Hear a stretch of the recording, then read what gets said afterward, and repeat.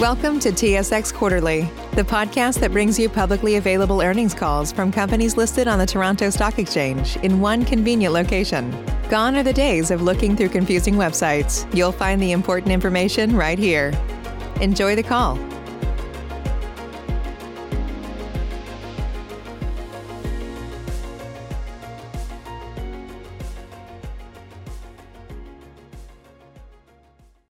Thank you for standing by. My name is Sylvie and I will be your conference operator today. Welcome to the MediaGriff Interactive Technologies Q1 Fiscal 2021 Investor Conference Call. Today's call will provide information and commentary on the company with a focus on the financial results released. We will hear from Luc Filiatreault, President and Chief Executive Officer, and Paul Bourque, Chief Financial Officer. If you have questions following the call, you can reach MediaGriff at the address on their website, www.mediagriff.com. First, here are a couple of housekeeping notices. All participants are in a listen-only mode for the duration of the call. After the speaker's remarks, there will be a question and answer session. If you would like to ask a question during this time, simply press star, then the number 1 on your telephone keypad. And if you would like to withdraw your question, please press star followed by 2. This call is being recorded, and we expect that the recording will be available on MediaGriff's website today. We remind you that today's remarks will include forward-looking statements that are subject to important risks and uncertainties.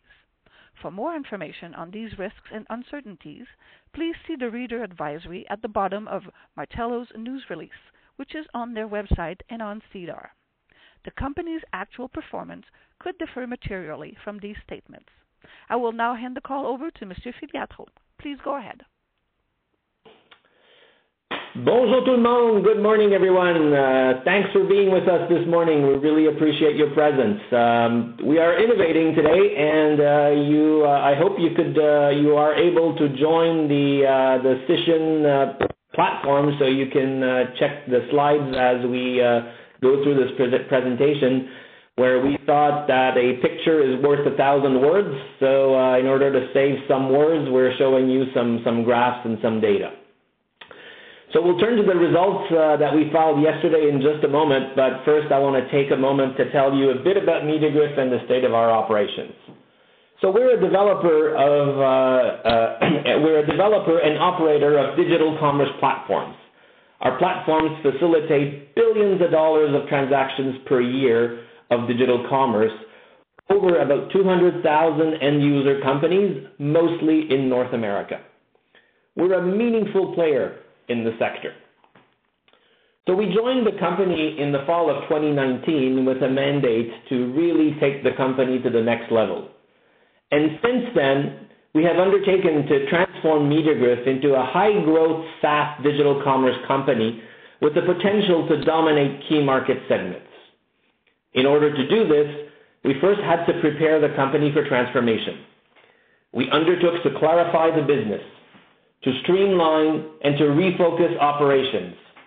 We built a 5-year strategic plan, we executed on a sales transformation plan, and we shored up our balance sheet. While doing all of that, we extended our unified commerce platform by acquiring and integrating K-E-Commerce, which tripled our monthly recurring revenue for e-commerce starting in January. We're investing in 2 core growth platforms and we're harvesting a third. The first growth platform is strategic sourcing. You should be seeing a map which shows that this procurement and tendering platform, which accounts for approximately 42% of our revenues. We have over 3,000 government and large enterprises, buyers, that rely on our strategic platform to procure and tender from a North America-wide network of approximately 200,000 suppliers. The dots that you see on the platform represent where these various governments and large enterprises are, and you have the blue dots, which are what we had, and the orange dots are the buyers that were added during the quarter. So as you can tell, there's quite a bit of progress, and our geographical coverage of North America is increasing all the time. The second growth platform is Unified Commerce, which represents about 38% of our revenue base. So you have a slide here that shows that digital commerce in general accelerated immensely during the pandemic. The report that we have here shows calculates that approximately 10 years of progress of digital commerce penetration were accomplished in the last 4 or 5 months. So our platforms offers end-to-end commerce, including supply chain, for thousands of mid-sized and large enterprise customers globally who rely on our technology. We have a particularly strong presence in the grocery space. And like other e-commerce providers, our platforms experienced a 50% surge in usage during the early stages of the COVID-19 pandemic. That surge was generally sustained throughout Q1 2021, while we recorded this 48% growth in revenue compared to the same time last year. We believe that the accelerated shift to e-commerce triggered by the pandemic will generally be sustained, and we plan on exploiting this. Our results today show that the trend is continuing to benefit NDF directly. Our systems are highly scalable, and we would absolutely be ready to face volumes of a second wave if it ever occurs. Finally, the third platform, which is our marketplaces, is a collection of online properties that enable everything from wholesale diamond purchasing to job hunting.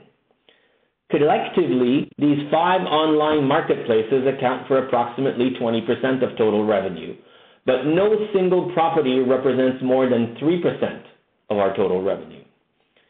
It is our assessment that incremental investments in these small online properties would not achieve adequate returns on invested capital. As a result, we do not plan any significant investments in these platforms. In fact, we plan to harvest earnings and maximize the contribution of each of them. I am happy to report that we are now largely through the preparation phase of Media.Griff's transformation into a SaaS digital commerce company, and we're now entering a planned growth phase focused on monthly recurring revenue. I would like to now comment on the state of Media.Griff as we enter this growth phase. A great leading indicator of our performance in MRR growth is the growth of our deferred revenue, which is now at $19.1 million from $15.2 million last year, which represents a 26% year-over-year increase. We've completed a detailed review of our revenue streams, and we are pleased to report that approximately 77% of Media.Griff's total revenue were recurring for Q1 fiscal 2021. Total MRR for Q1 was $15.5 million, up 11% year-over-year and 3% sequentially compared to Q4 2020. So by all common measures, we're already a SaaS company with a majority of our revenue streams recurring and predictable. This is a fantastic base upon which to build. Within the strategic sourcing platform, recurring revenue represents 94% of total revenue, which we believe is close to maximum annual recurring revenue available to that line of business. We simply need to accelerate the growth of these predictable, high gross margin revenue streams. Within the Unified Commerce platform, recurring revenue is approximately 60% of total revenue, so quite a bit of growth to achieve there. And we're currently working on a partnership program to give us an ability to scale our SaaS solutions. Our enterprise e-commerce platforms, better known as Orchestra, does require effort at the onboarding phase, and we intend to use our partners network as much as possible to give us the ability to onboard many more customers simultaneously and increase the percentage of MRR recurring revenue. As an example, we very recently announced a partnership with Logic, actually it was at the end of July, which adds more than 700 retail e-commerce specialists in 10 countries on which we can rely to implement our technology. We will be gradually adding more partners, including some very large consulting firms, to our program over time, which will again help us scale faster our growth. As we implement our sales transformation plan, we believe that we will increase our ability to acquire net new customers significantly. As we target new unified commerce acquisitions like the K-E-Commerce one of our main criteria will be high levels of recurring revenue. It is our objective over time to maximize annual recurring revenue to similar levels as strategic sourcing while we accelerate growth. As we streamline operations and divest from low growth and non-recurring revenue properties, total revenue and sometimes adjusted EBITDA may be temporarily impacted. For example, the divestment of LEPAC last year. However, we urge investors to follow total MRR growth in our core platforms, which we anticipate will continue to accelerate as we have seen in Q1 fiscal 2021. Next, I want to turn to the balance sheet. With the close of the bought deal equity offering in May of 2020, we raised $16 million of incremental working capital. MediaGrift closed Q1 fiscal 2021 with $19.4 million of cash on our balance sheet. Before I turn it over to Paul to discuss in more detail our Q1 fiscal 2021 financial results, I want to again thank our board, thank the management team, and thank all of our dedicated employees for staying strong, very effective, and safe during these challenging times. We are now well into our growth phase and believe that the best times for this company lie in the quarters ahead. Now I'd like to ask Paul to review the financial results. Merci, Luc. Thank you. Yep. Merci, Luc. Thank you. And bonjour à tous. Good morning, everyone. So here are the highlights of the first quarter of fiscal 2021 results. As you can see on the slide, total revenue was $20.5 million during the quarter, up 8.4% from $18.9 million reported in Q4 of fiscal 2020. Adjusting for revenues from discontinued operations associated with the divestment of LEPAC in Q1 of fiscal 2020, total revenue increased 13.9% from $18 million, driven by the 48% growth in the unified commerce platform, which benefited from a surge in consumer online purchasing associated with the COVID-19 pandemic. The surge had a significant impact on our revenue throughout the quarter. Revenue in the other core platforms, strategic sourcing, remained stable throughout the pandemic, growing 2% year over year to reach $7.7 million. We've also added 77 new buying agencies during the quarter that will allow us to monetize supplier ecosystems and meaningfully increase our revenue streams over time. Adjusting for revenue from discontinued operation, again associated with LEPAC divestment in Q1, non-core platforms revenues, which include the marketplaces platforms, slightly declined to $3.1 million from $4.4 million in Q1 2020. The marketplaces are comprised of platforms where the company is focused on maximizing cash contribution. Total monthly recurring revenues. Total recurring revenues in Q1 2021 were $15.8 million, or 77% of total revenue for the quarter. Total MRR grew 11% over the previous Q1 reporting period, led by the 43% increase in unified commerce MRR and a 4% increase in strategic sourcing MRR. The companies views MRR as a key performance matrix. Adjusted EBITDA totaled $1.8 million, which was up $0.9 million versus Q4 2020.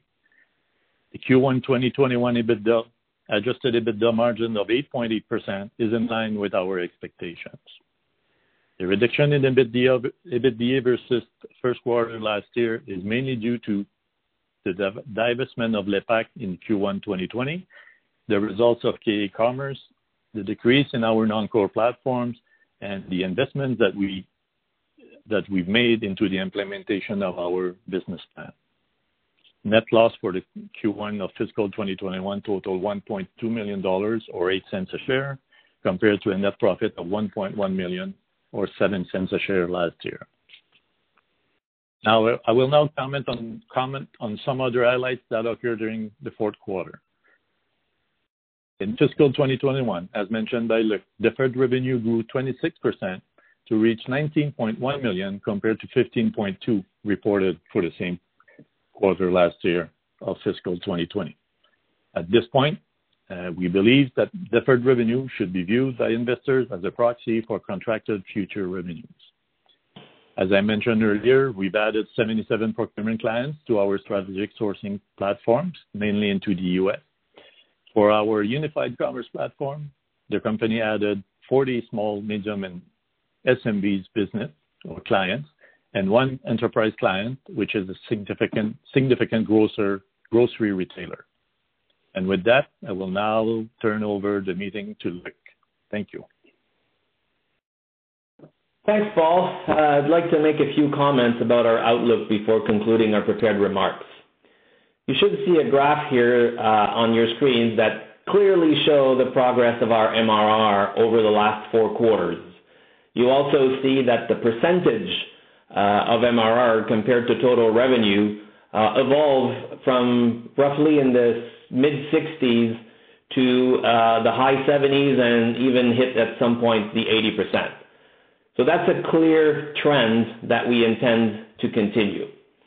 And during the quarter, the first quarter of 2021, we signed 118 new clients. This is significant. This leading indicator helps to quantify our MRR ramp-up in future quarters, which we intend to accelerate further by expanding the rollout of our sales transformation plan and making strategic acquisitions. Continuing a trend starting in Q4 2020, the trajectory of monthly recurring revenue for core platforms, unified commerce, and strategic sourcing has already increased 23%, which was influenced by global market conditions. The overall growth of MRR in Q1 fiscal 2021 was partially driven by a 48% surge in e-commerce due to a spike in online commerce caused by the COVID pandemic, mostly in the grocery sector. And although strategic sourcing grew modestly at 2% during the same time frame, there was a 17% spike in demand for our US-based e-procurement platform, which we believe was also influenced by the COVID-19 pandemic. The early feedback from our Canadian users on the upgrade of the MERX platform in Canada gives us confidence that there are new growth opportunities emerging here as well. So management believes that much of the shift in preference towards digital commerce will be permanent, which should reflect in future performance for the 2 core platforms of unified commerce and strat sourcing. I want to now turn to a recent strat sourcing contract, which I think demonstrates our superior competitive positioning in the marketplace. We recently announced National Health Service, also known as the NHS, in the UK. They have selected our contract lifecycle management solution to help coordinate procurement for its members across the UK. The NHS is the largest universal health care in the world, and they manage approximately 26 billion euros of third-party contracts every year. Very proud of that accomplishment. And finally, I'd like to leave you with the 3 key takeaways that I think summarize our transformation to date. First, by all measures, Media should be considered a high-quality, profitable SaaS digital commerce company with almost 80% recurring revenue, 60 million of annual recurring revenue, and gross margins typically in the mid-70s. Second, we are laser-focused on driving growth in strat sourcing and unified commerce. On those 2 platforms, we have over 200,000 end users that pay us monthly, and we are poised to accelerate revenue both through organic sales effort, but also via strategic acquisitions. Investors who understand where we are going, will benefit greatly by getting on board right now. By all measures, MDF is dramatically undervalued in comparison to close peers like SPS Commerce, more recently BigCommerce, Texas. Because MDF trades actually below 2 times revenue, all other peers trade in a far higher range. Finally, after spending 8 months preparing to transform MDF into a lean MRR growth company, we are in great shape now to take advantage of the enormous opportunities in digital commerce, assisted by this 50% surge in demand caused by the COVID-19 pandemic. Some might say that we were lucky to be in the right spot at the right time. I would like to offer that the entire MDF team worked really hard over the past 8-9 months to get us to that right spot. So we earned our luck, and we're determined not to squander at the opportunities in front of us. I'm also super excited to announce that we will be changing the name of the company to better reflect our current positioning in our markets. That new name will be revealed at our AGM coming up on September 23rd at 11. I'm hoping to see you there virtually, obviously, and we will be very excited to show you what we thought would really be a good name to describe not only who we are, but who we are becoming.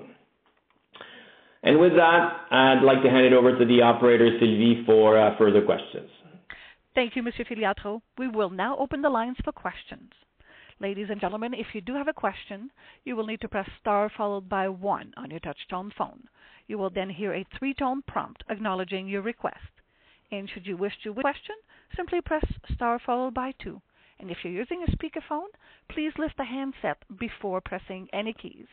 Please go ahead and press star 1 now if you have a question. And your first question will be from Amir Azat at Echelon Wealth Partners. Please go ahead. Bonjour. Thanks for taking my questions.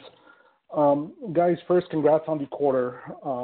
My first question is on MRR, specifically on the e-commerce side, or unified commerce, rather. You guys mentioned a 48% growth, which is a pretty impressive metric. Can you help us sort of segment that data point? I'm trying to dissect how much of it is due to the increased transactions versus new clients. On the last call, you spoke to very large contracts at Orchestra, and obviously these are longer implementations. So I'm just wondering if we are seeing some of that already in your MRR numbers, or is that yet to contribute?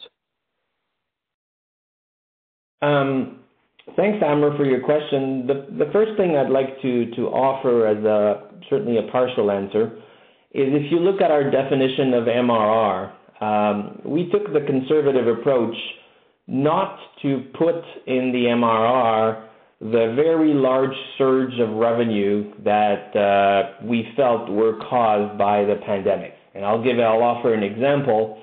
I think you all heard that we have Carrefour as a client, and in Italy during the pandemic, at some point, Carrefour was the only operating grocer online. So obviously the surge of demand we got there is hardly repeatable. I hope for Italy's sake that it doesn't happen again. So we were conservative in calculating the MRR, and the increases that you see do not include those what we felt were, directly caused. So there's a good portion of MRR. The growth comes from the added clients, like we mentioned, 40 new SMB clients. The large enterprise client that we mentioned is not fully onboarded at this point, so their contribution to the MRR is still very small because we're still in the onboarding phase of that very large customer. Okay, that's helpful. Okay, maybe if I'm thinking about size, when I'm thinking about Orchestra historically, and correct me if I'm wrong, the average revenue per account is sort of $800 to $900,000 per year, sometimes more. So when I'm thinking about that new contract specifically, how does the average revenue, compare relative to historicals? That customer, once fully onboarded, would very much trump these numbers very significantly. However, the onboarding cycle is a rather lengthy one because that customer is present, to the best of my knowledge, in more than 40 countries in Europe, North America, and a bit of South America also. And obviously, the onboarding of all these countries will take some time. It's not going to happen in a single month. It would just be impossible to handle. So it will take some time to come to full scale, but it's definitely much larger than our average customers up to now. Okay, we'll stay tuned. Maybe switching gears to your EBITDA. I guess my first question there is on the wage subsidies you received. I was surprised to see that, actually. Can you perhaps give us some more color there? And are you guys expecting this going forward as well, or is it just a one-off for this quarter? Okay. Oh, you want to go ahead, Paul? Okay. Well, go ahead. Go ahead. No problem. Most of the grants that we got came from the e-marketplaces. And as you know, for example, one of the e-marketplaces is in job search. So that was obviously slowed down. And the way those programs were designed, we were able to capture some funding. So we obviously took the opportunity. Not knowing what the various levels of government will do in the future, we can't count on this, but we were very happy to take it during the quarter. Understood. Okay, I didn't realize you could sort of ring fence some of the divisions. Okay, so when I'm thinking about your operating expenses, I see you've got like 20-ish open positions on your website. And obviously the June quarter was a bit of an abnormal quarter with COVID. So just wondering what sort of normalized OPEX number we should look for going forward. Paul, I'll let you take a peek at that. It's a harder one to respond with an exact number. That's for sure. In the quarter, we've had, additional expense due to COVID, which were not, necessarily high. And on the other end, we kind of save, on travel, entertainment, and trade shows and stuff. We've added few people since the beginning of June, obviously in the development of our business plan at the moment. So we could expect, some increase on that front if we've added some. If we succeed in hiring the others, it will have an impact on the overall cost over the next couple of quarters, which we anticipate, revenue to grow as well during that same period. Okay, maybe one last one. I'll jump back in the queue to free up the line. When you guys are thinking about capital allocation and M&A, especially in light of the increased traction in your organic growth rates, do you sort of pause and delay to focus on your current operations, or do you guys feel you have enough bandwidth to execute on M&A? Then maybe like some color on the size that you guys are looking at. I think we had mentioned in the past that we sort of had put our M&A program on pause, at the start of the pandemic, and sort of relaunched this towards the end of May.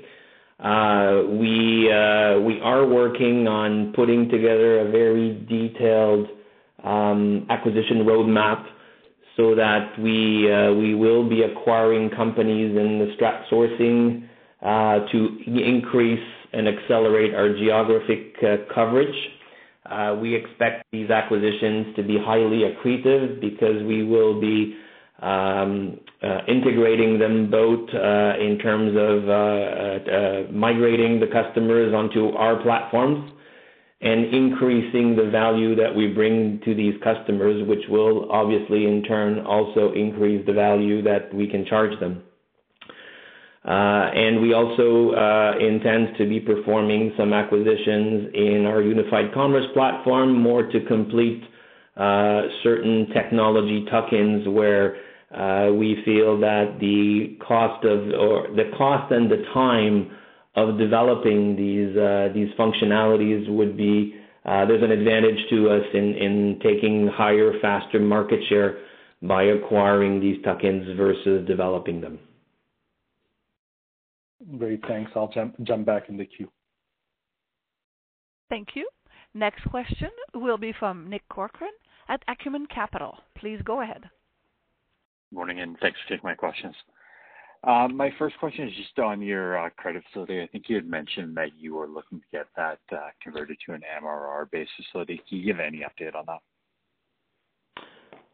Yes, certainly. Thank you, Nick. We actually are working with financial partners at Echelon to help us get the best possible conditions, and we're currently actively working through a couple offerings from various financial institutions, and hope to be completing this.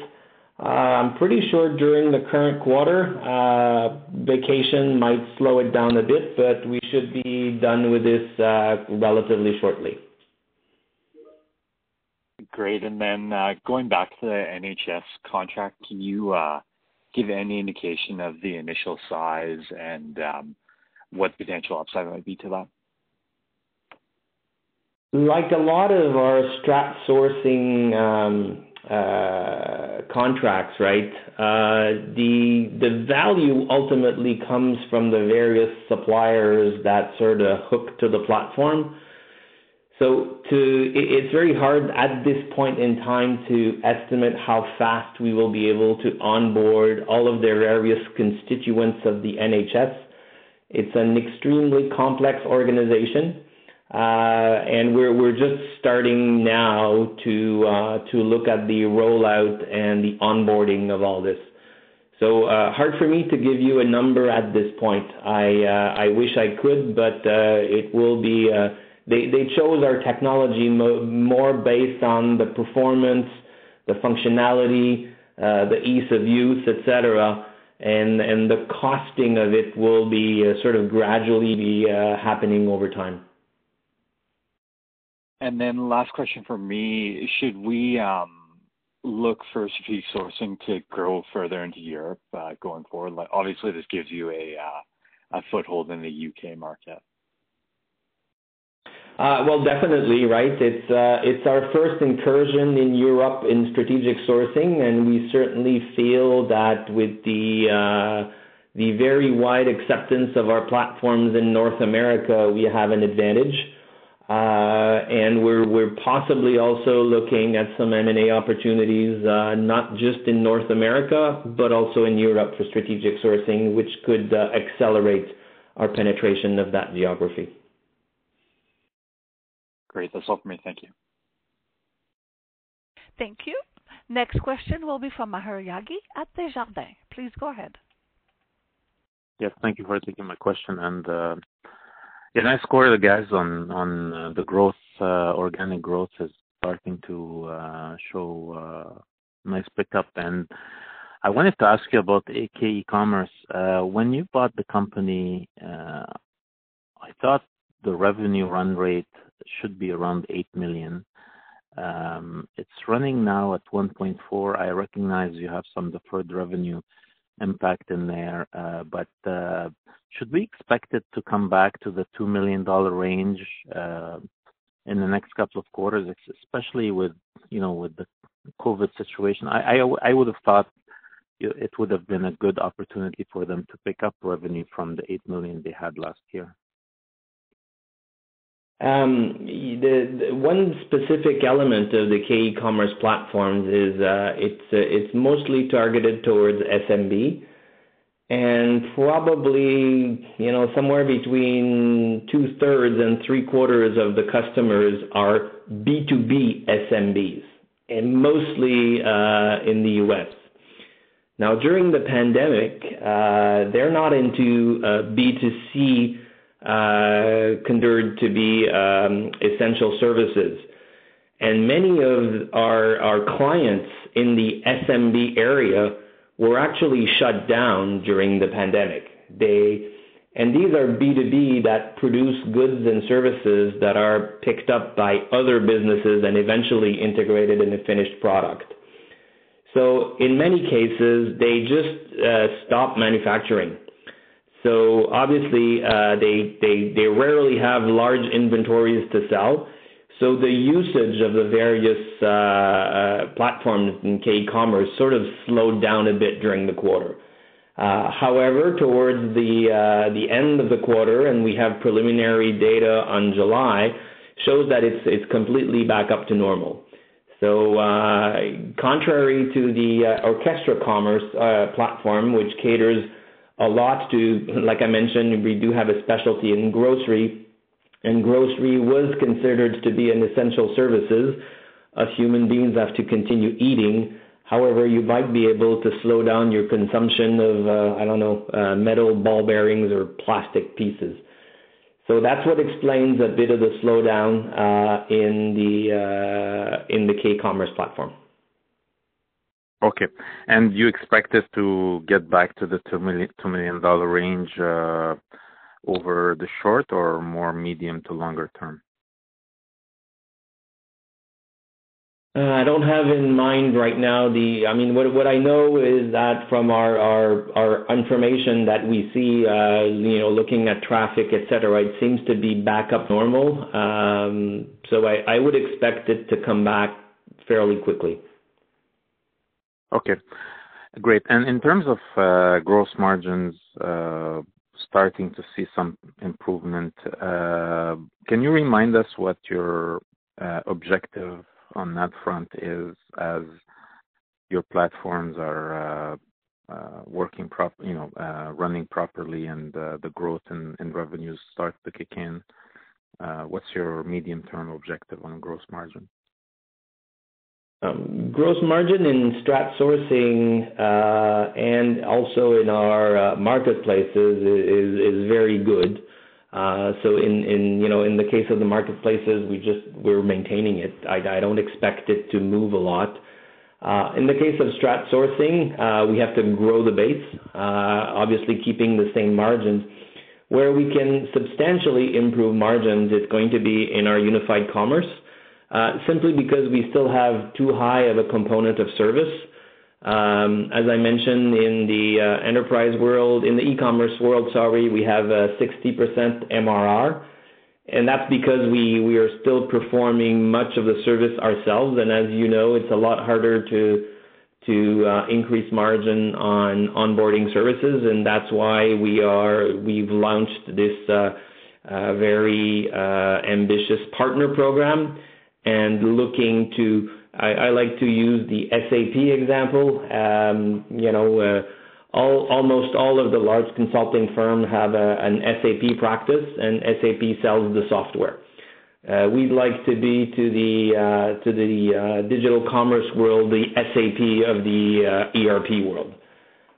So over time, we'll be adding more and more partners as we gain traction, and also increase our sales efforts, so that there are more and more customers demanding our platforms, and we can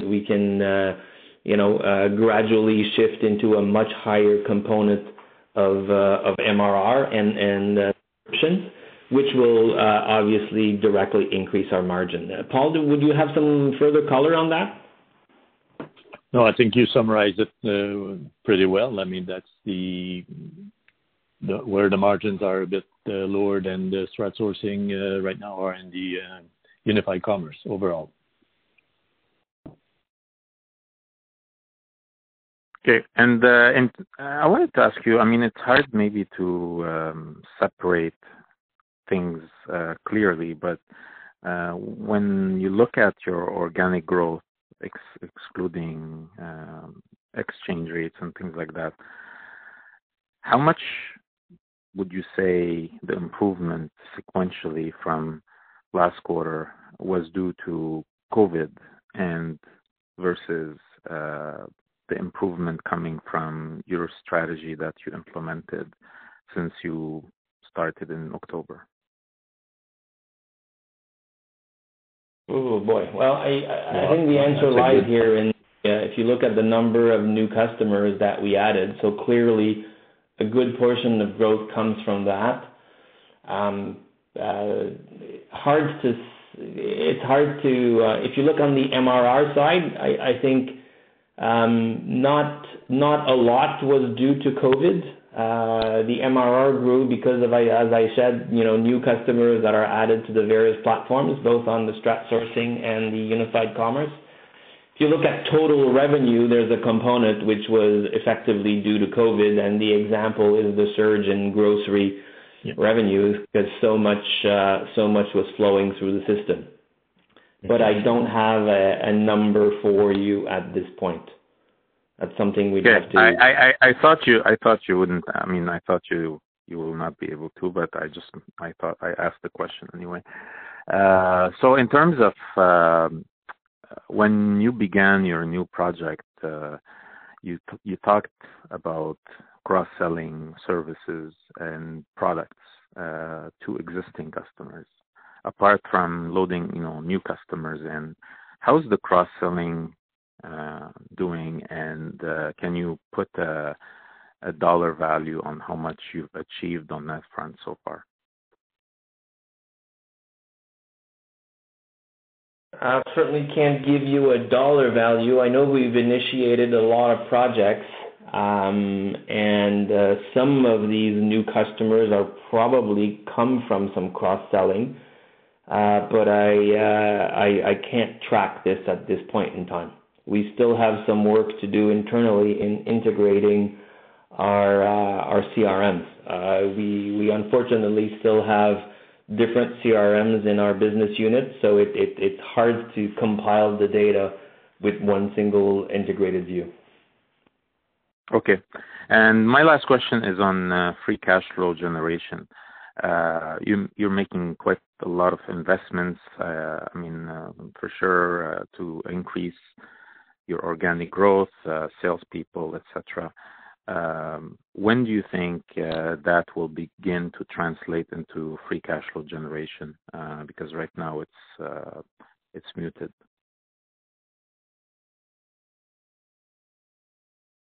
Paul, I'll let you go with that one.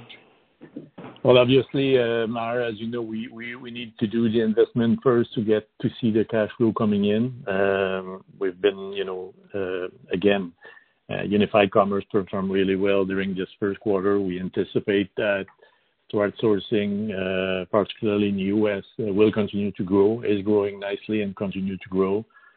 Over the next few quarters, we should see improvements. Maybe not in the next one, but we need to do the investment and the changes in our various system and platforms before we see cash flow increasing significantly to some extent. So we need to do the investment first and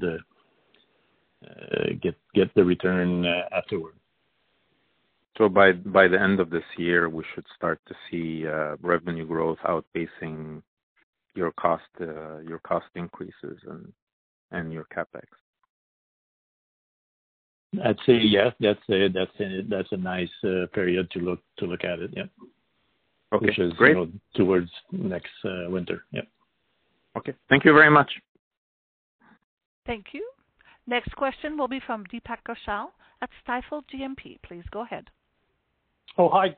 Good morning, guys. Thanks for taking my rookie questions here.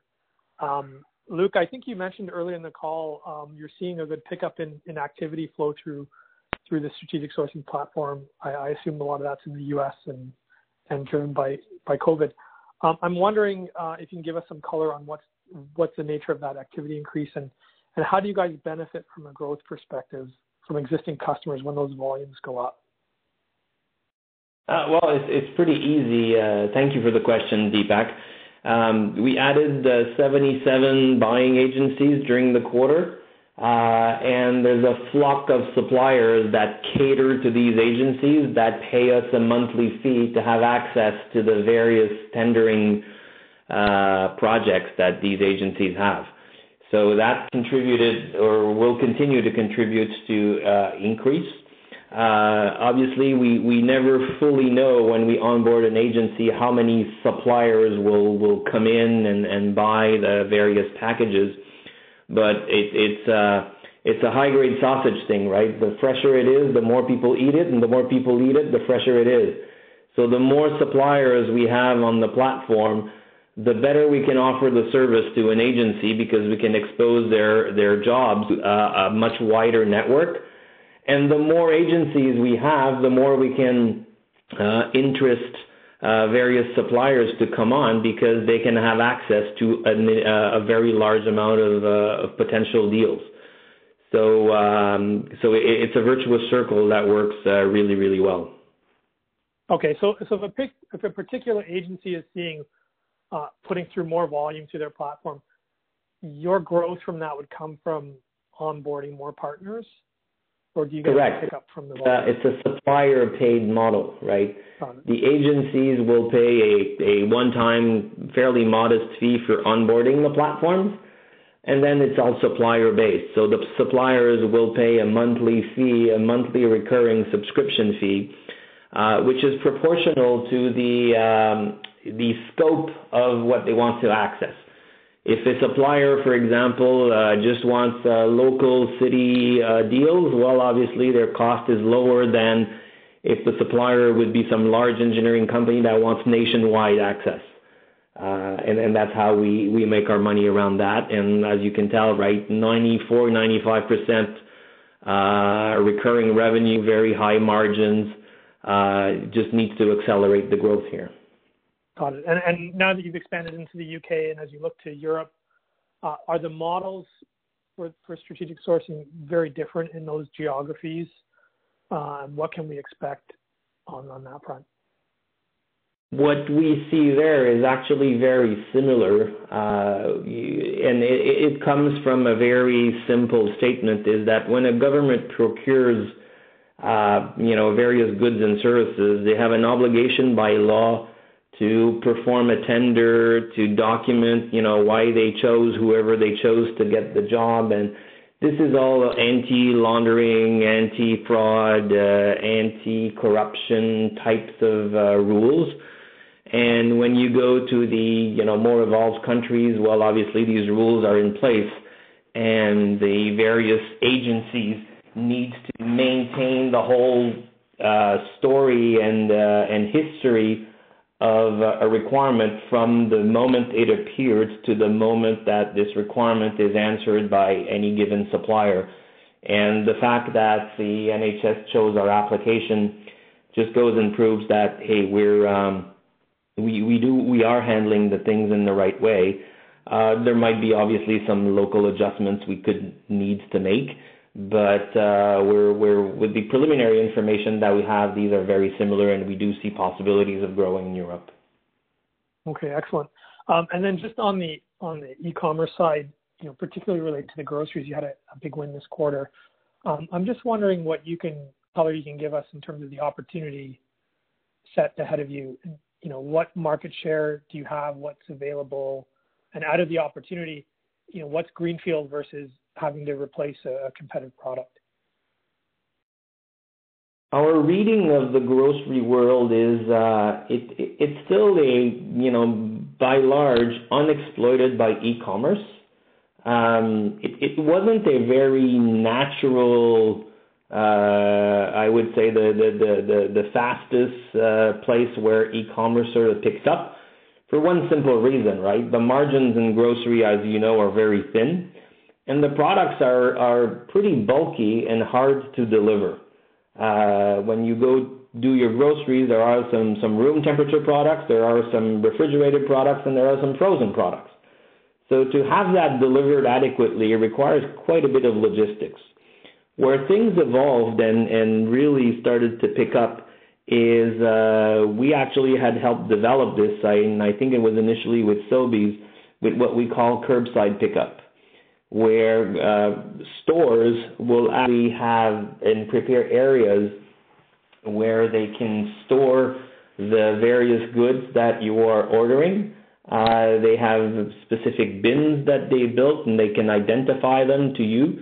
And we've developed functionality that's even on mobile, where when you're ready to go pick up, you can just basically flag on your phone that you're about to go pick up, and they take your bags from, the three areas, the room temperature, refrigerator, and frozen, and they bring them to the curbside where you just take possession of your goods. And that model is economically quite viable and seems to have a lot of traction. And there are very few large grocers that have implemented, right? If you take, one of the first areas to be digitized was books and music and the like. So not a lot of growth in that area, but we still feel in the grocery world that there's significant portions that we could attack, and we sort of have a good name, and we're making use of it. Excellent. That's good to hear. And then, does that extend to the B2B world in the grocery side, or is it mostly B2C right now?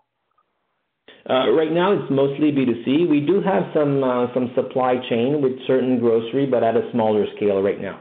That's actually a bit of a longer-term view where we'd like to connect our back end and our front end in order to be able to offer a complete logistic solution, e-commerce and supply to single customers. But that's a little bit further ahead, right? That's totally part of the innovation track where, I don't see any commercialization in the short term, but, maybe 18, 24 months from now, we could start to think about having enough of the pieces of the puzzle put together to show a complete picture to certain of our customers. Okay, excellent. Well, thank you for taking my questions. I'll leave it there for now and look forward to future calls. Thank you, Deepak. Thank you for your questions. Thank you. Next question will be from Nick Agostino at Laurentian Bank Securities. Please go ahead. Yes, thank you. Good morning. I guess a few questions for me. Look, first, when you spoke about the platforms, I thought I heard you call out three, unified, of course, marketplaces, and strategic sourcing. But in the past, you spoke also about a fourth platform being supply chain. I'm just wondering how you guys are looking at that specific carve-out these days, and specifically platforms like Intertrade. Are they now incorporated as part of other segments of the business? Thank you, Nick, for those questions. If you read the literature, the more advanced literature, right, there's a convergence happening between supply chain and e-commerce, because in the end, it's sort of a continuum. You as a consumer will buy various products from a retailer, which will then source these products from various suppliers. So ultimately, this is all integrated, and we adapted our vocabulary, I guess, to that situation. We still have Intertrade, and it's still present. And as I just answered Deepak's question, right, there's more and more appetite to sort of get these which, were historically completely separated. There's more and more appetite to sort of integrate these two aspects of the same system. Like I said, front-end purchasing and back-end sourcing. And that's why we call it out unified commerce, because we feel they're so common. And we do have, quite a few interesting potential cross-selling opportunities in those areas. Okay, great. Second question, you've added a sales partner. You spoke about adding more, including large consultants. And I'm just wondering, are all these relationships just solely to help you guys on the sales side, or will some of these partners, including the consultants, be assisting on the install in an effort to probably accelerate the growth by getting customers onboarded quicker? It's absolutely on the install side, right? That's where we're currently, we're scaling up as fast as we can. But as you know, there's there's always been a shortage of qualified resources in those areas. So the partnerships with the various integrators are, I'd say sometimes start with the install side, and then eventually as they get together, they get a group of people trained and proficient in our platform, then they can start to sell. So it's again, a nice virtuous circle. So it's on both sides. On the K-commerce side, we're a bit more mature there. We do have a significant amount of partners that are mostly ERP guys, and K-commerce is highly integrated with for example, SAP B1, all of the Microsoft ERPs, and it's often the integrators of these ERPs that bring the customers and do some of the install. On the Orchestra side, we're starting to build that partnership network. And then lastly, on the e-commerce, you called out, I guess, Unified Commerce, you called out 48% year-over-year growth. I believe that your revenue is in part subscription and services based, but also transactional. And that being the case, how much of the growth that you saw year-over-year was from the transactional side? Geez, I don't know, Paul, if you have an idea, but I don't. I mean, it's hard to separate. Because on the MRR side, we took off of the MRR some of those extra volumes of transaction that we thought were associated with COVID almost only. But on a total revenue basis, how much is transactional versus new customers, I don't know right now. And Paul, if you have any color, please comment. I don't at the moment. Obviously, a lot of the increases was due to the spike into during the pandemic for sure on the grocery. That's where it came from mostly during the quarter. Okay, that's all. Thank you. Thank you. Next question will be from Andre Olmachak at Lion Guard Capital. Please go ahead.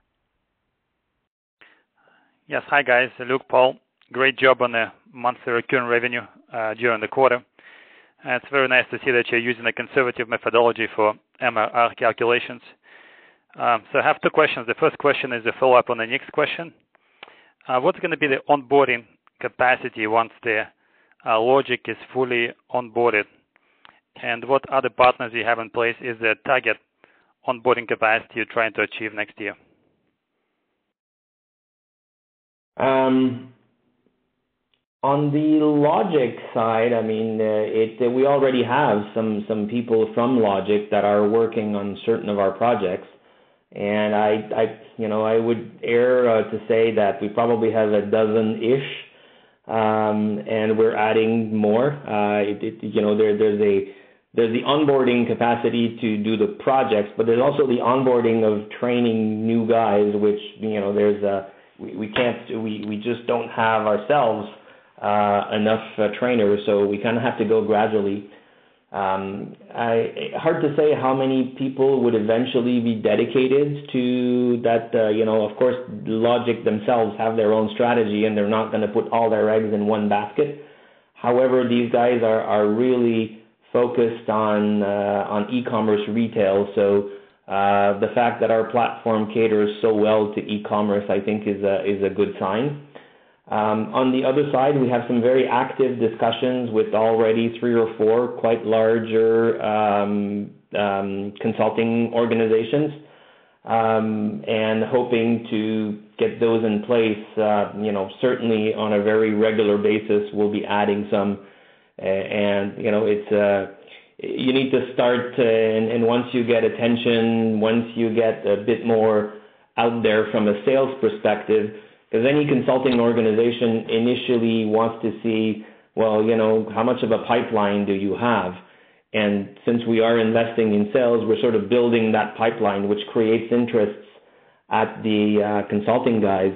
And, once they get on board, they start with one customer, then they start to generate some of their own customers. So it's unfortunately a process that's relatively slow. I wish we could just kick that into a much faster pace, but it does take a bit of time to onboard the folks and to get them up and running on their first project and be effective, because they need to make some money too. If they don't make money, then they don't continue. So it's a gradual process. Okay, great. And the second question I have is on Orchestra Pipeline. I know you're doing a large enterprise implementation, and that you commented earlier in response to Amar's question, but who else do you have in pipeline? How many conversations are there? Are these big potential clients, or a mix of the small and big? Any color would be much appreciated. Well, we have quite a few, and we haven't announced this yet, but I know that we just signed up another new deal in the last week. We're working on getting the authorizations from the customer to announce. We've hired some people in sales. As I said, we're putting our transformation plan, so things seem to be going quite well. I don't have a number for you. We don't want to disclose these types of numbers. We have competition that we want to be careful about also. So, but clearly there's quite a bit of opportunity there. Okay, great, and it's great to see MRR growing so fast. Great job, guys. Thanks. Thanks, Andre. Thank you. Thank you. There are no further questions. I will now hand the call back to Mr. Filiatreault. Well, thank you very much for being with us this morning. As I mentioned, right, we're very excited to see this work.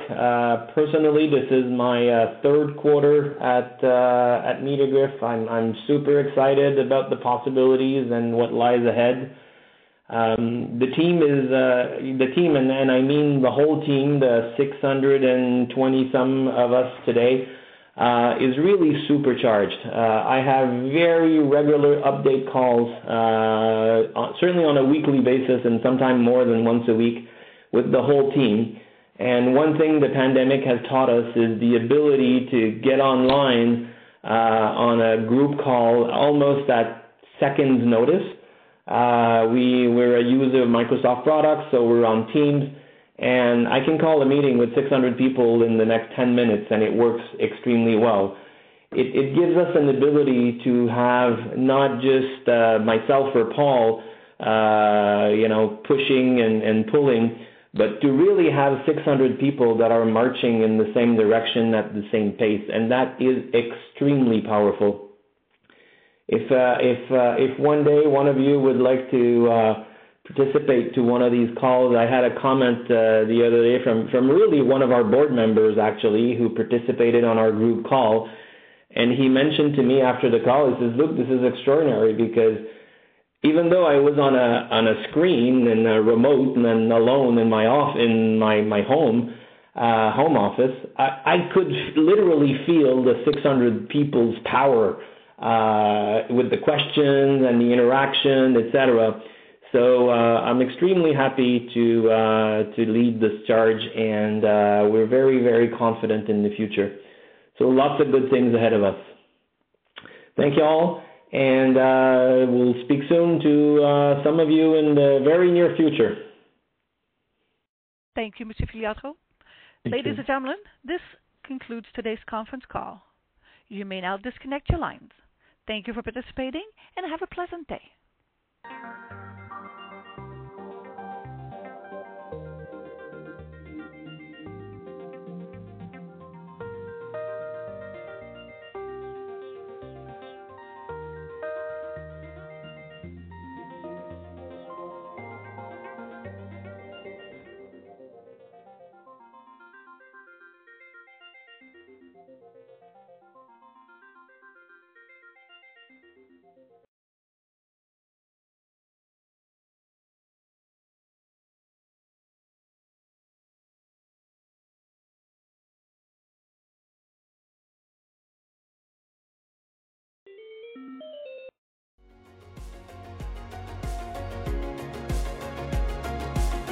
Thank you for listening to TSX Quarterly. If you enjoyed the cast, remember to leave a good rating.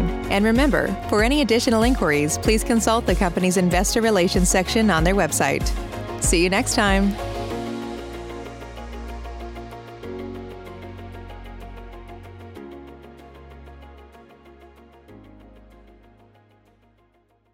Support for this podcast and the following message come from Corient. Corient provides wealth management services centered around you. They focus on exceeding your expectations and simplifying your life. Corient has been helping high achievers just like you enjoy their lives more fully, preserve their wealth, and provide for the people, causes, and communities they care about. As one of the largest integrated fee-only registered investment advisors in the U.S., Corient has deeply experienced teams in 23 strategic locations. Corient has extensive knowledge spanning the full spectrum of planning, investing, lending, and money management disciplines. Leverage Corient's exclusive network of experts to craft custom solutions designed to help you reach your financial goals, no matter how complex they may be. Real wealth requires real solutions. For more information, connect with a wealth advisor today at Corient.com. That's Corient.com. Corient.com.